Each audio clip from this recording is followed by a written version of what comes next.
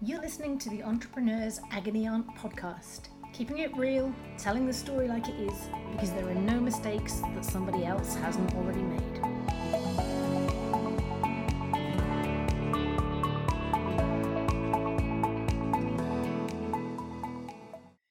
This is 8-year-old me. I'm so old, they used to send me up the chimneys in Victorian time, which is completely true. But the thing that I had at 8 that I didn't have at 22 was a plan. And it was actually a really good plan. It was a smart plan in that it was literally a smart plan. It was specific and measurable and all of the other bits of what SMART stands for that I can never, ever remember. But it was a good plan. And my plan was to go to London. I wasn't entirely sure what I would do when I got to London, but I went with my grandparents, this is them, and I achieved my goal. I ended up at King's College London. I was the first person from my family and the first person from my street to ever go to university. And I got there because my 8-year-old self was just a bit of a machine, actually. And I learned a few things that I'd forgotten by 22. I've remembered now I'm a lot older than that were really important. I spent that 10 years between 8 and 18 learning how to learn. I was a machine at learning. And my goal was not to learn deep, not to learn smart, not to learn everything. My goal was to learn fast. And I still learn fast. And I can guarantee I can go into a meeting about God knows what. And I'm generally about half an hour ahead of everybody else. And frankly, that's all you need to be. I learned a lot of different techniques. When I was doing my GCSEs, I did mind maps, then I put them in colour, then I wrote them up, then I recorded them, and then I listened to them in my sleep because I wasn't completely sure what my learning style was. So I thought if I cover off all the bases, I will have learned it. But I also learned that more isn't always better, which is why I didn't put a lot of effort into learning deep. I learned enough to get me by the task in hand, and I've always done that ever since. Now, that's why I'm a CEO, not like a technical lead or a finance director, because frankly, I know a little bit about everything and a lot about how to bullshit and pull it off. And that's all you need to be a CEO. I say it's a wonderful job, and I highly recommend everybody, put that on their things to think about as a job is great. The other thing I learned, as well as learning fast, was, oh my goodness, seriously, this is possibly my most important piece of advice. Do less and tell more. I now have a formula. I spend no more than 70% of my time doing and at least 30% of my time telling everybody how amazingly I did it.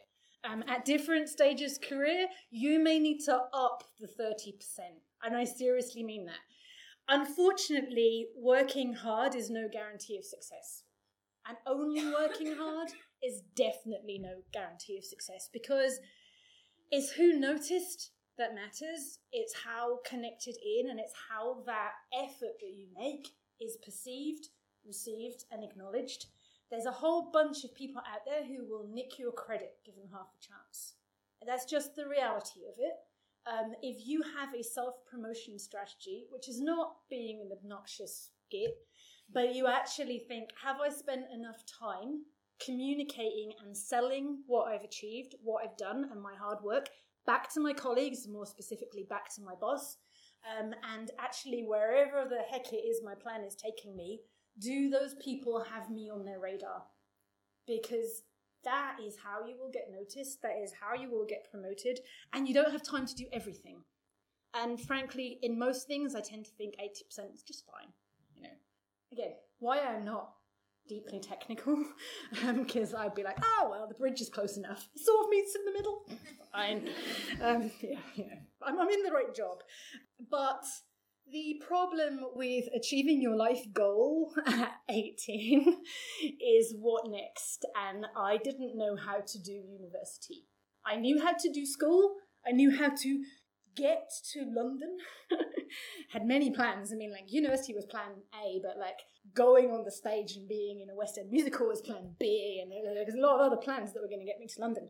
But when I got there, and when I got to university, I didn't know how to do university. I didn't build a career. I didn't know there was a thing called a milk round or what it was. I mean, years later, somebody said to me, "Do you want to come and speak at the milk round?" I'm like, "What's the milk round?" And apparently, like, this thing would have gotten me a really good, well-paid job had I known it existed and I'd gone to it, but I didn't. And so I graduated, and that only when I graduated did I think about careers. And like probably a lot of you, I graduated in a recession, a long time ago recession, and there weren't any jobs, and there were certainly not any jobs in London. And I was really lost, actually. I didn't have a plan, and I'd always known that if I had a plan, like I could make the plan work. It really matter what the plan was. So for me, like almost not having a plan was just really destabilizing. And I ended up applying. I did English for my degree. So what do? English? Well, you go and work in the theatre, obviously. And I applied this is when jobs were advertised in newspapers. Every Monday I got The Guardian, and I applied for like every possible job, and eventually I got one in Bolton at the Octagon Theatre, and off I went. And that's really interesting. I learned my next set of very, very useful skills there. Like the most important bit being kind of, so what? Who cares? And why? To work smarter and be efficient. And I mean, I'm like super lazy. I just want to do the least amount of work possible to get me as far as possible and get the credit for it. So to do that, I spend an awful lot of time working out who cares and why. You can't do everything for everybody. And if you try to please everybody, you please nobody, and you destroy yourself in the process. So trying to figure out what's going to have impact and how they're going to measure that impact and what the goals of people are is, I think, just a really useful efficiency shortcut in life.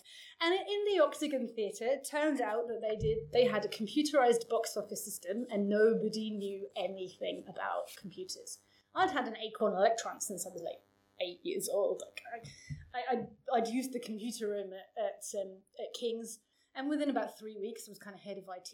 But that was just figuring out where there was a problem, where I might be able to use what skills that I had to make some impact. And maybe there would have been a time in my life later and before where I would have talked myself out of that. But I just didn't care. It's just like, well, I can't be as bad as anybody else. You're taking the backup tapes home in your handbag. I mean, let me give it a go. And I did, and that's where I fell in love with data, and everything I've done in the rest of my career, including, time spent at Google, and the startups that I've done since then, I learned in my 2 years at the Octagon Theatre, where I became totally obsessed with postcode data, and I covered the entire theatre with charts and go, this is me promoting myself. Artistic director, this is the street in Bolton where most of our customers come from, and maybe we should have posters. I was totally obnoxious and annoying in retrospect, but I fell in love with it, and it set my path, and data and technology found me anyway, despite the fact that doing English at university was because I wasn't confident in my maths, wasn't confident in technology, despite the fact I could code just fine. So yeah, the next thing, I did my 2 years in Octagon, and I still had this whole thing, like, London is where I was supposed to be. This was the plan, the goal. So I took a theatre job back in London, because obviously real theatre is in London. And I know this sounds so stupid, but I didn't know you were allowed to leave a job just because you didn't like it. Nobody told me that. My dad had 2 jobs in his entire life. And when he lost one of those, that was it was the most awful thing that happened to our family, because that was our economic chances gone. So there was nobody in my life swapping jobs. And this was like, the first week I got there and it's like, oh, I've made such a terrible mistake. I hate this job. And I stuck it out for a year because I actually thought that if I didn't, it would look really bad on my CV, which was just the most incredibly bad advice. Whoever it is that said never give up does not know what they're talking about. Really, that's just the worst advice. If you've tried everything, if you cannot affect change, if it's them, not you, give up and save your precious energy and go on to the next thing. And you should never, in any situation, give so much of yourself trying that you've got nothing left. because work rarely loves you back. I suppose I've done this all my life. I mean, I still can't spell entrepreneur, even though I definitely am one, and I have like entrepreneur agony on podcast. I have to write it all the time. But I've always hustled and I've always created my opportunities for myself. And I have a few little rules around this. One is don't wait for permission. One is don't wait to be invited. I mean, seriously, just show up. Like, if you'd showed up tonight, really, would they have turned you away? Exactly. Be in the right room. This is a difficult one because often the right room is really uncomfortable. Isn't fun. The people in it aren't necessarily very nice. They're not the people that you want to hang out with, and it's not easy to network. And you're working in a field like I do now, where you can go into places and there really are just 2 or 3 women in the room. It'd be much easier to spend all your time where you feel comfortable, and actually that isn't where you need to be. You need to be in the room where the decisions are getting made, where the tap on the shoulder is being made, and that isn't always fun, but that's where you need to be. I personally was going to put this as a major source of advice. I was going to say yes to everything, but then I came up with like lots of health and safety caveats. So like apply your own health and safety caveats. But generally speaking, it's easier to learn to say no eventually than it is to like learn to say yes. And if you say yes, again, with the caveats, what's the worst that can happen? You just have to find a way down the line to extract yourself from it and politely say no. But you'll have way more fun and way more opportunities if you say yes to everything. I mean, I ended up working at Google, and honestly, I've really no idea how or why, because they supposedly have like these amazingly high recruitment stats. I just like was half an hour ahead of everybody else. Yeah, I know about that stuff. It seemed to work. But I think pretty much a lot of the stuff, all of the stuff maybe, that I've ever achieved is because I've created opportunities regardless of knowing where they would lead. I've tried as best I can to spin the plates of those opportunities. I mean, invariably, when you've got 20 opportunities spinning at once and you've no idea when any are going to pan out, some of those plates definitely fall over and smash, and sometimes you're not as good as maintaining relationships or being good at follow-up as maybe you should be. But I feel like if you create opportunities despite not knowing where they'll lead, and you just say yes to random things, they'll pan out to a point. So I then got to the point I did. I ran around the galaxy pretty much. And it was a lot of fun, and it did work. Despite my claims I don't work very hard, I do work really, really, really hard. I just work really, really hard on things that matter. And I created a company. That company became top tech startup in Europe. I won lots of nice shiny things, lots of blingy trophies. I was Innovator of the Year, and then it all went horribly wrong. There's a piece in the press right now about how that went horribly wrong in more detail than I completely feel comfortable with my mother knowing. But nevertheless, it did go horribly wrong, and I ended up getting resigned from the company that I founded and that I was CEO of, and I wasn't very happy about that. It was a very difficult period, but what I did learn is that you will fail. Like, if you are brave, if you try anything, like if you exist, you will fail. What I've tried to do is reframe failure as practice. It can be quite expensive practice. It goes back £1.5 million worth of practice in the last business, and a few people who still got targets on my back. But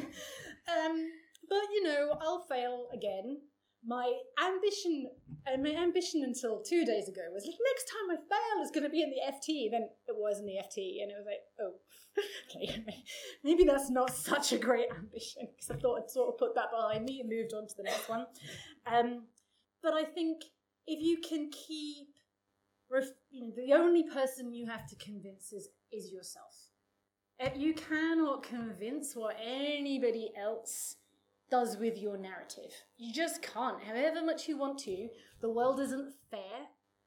There are nasty people. Non-truths get spread around. You can't do anything about that. And if you spend all of your emotional energy trying to rectify that, you never get out of the place that you're in.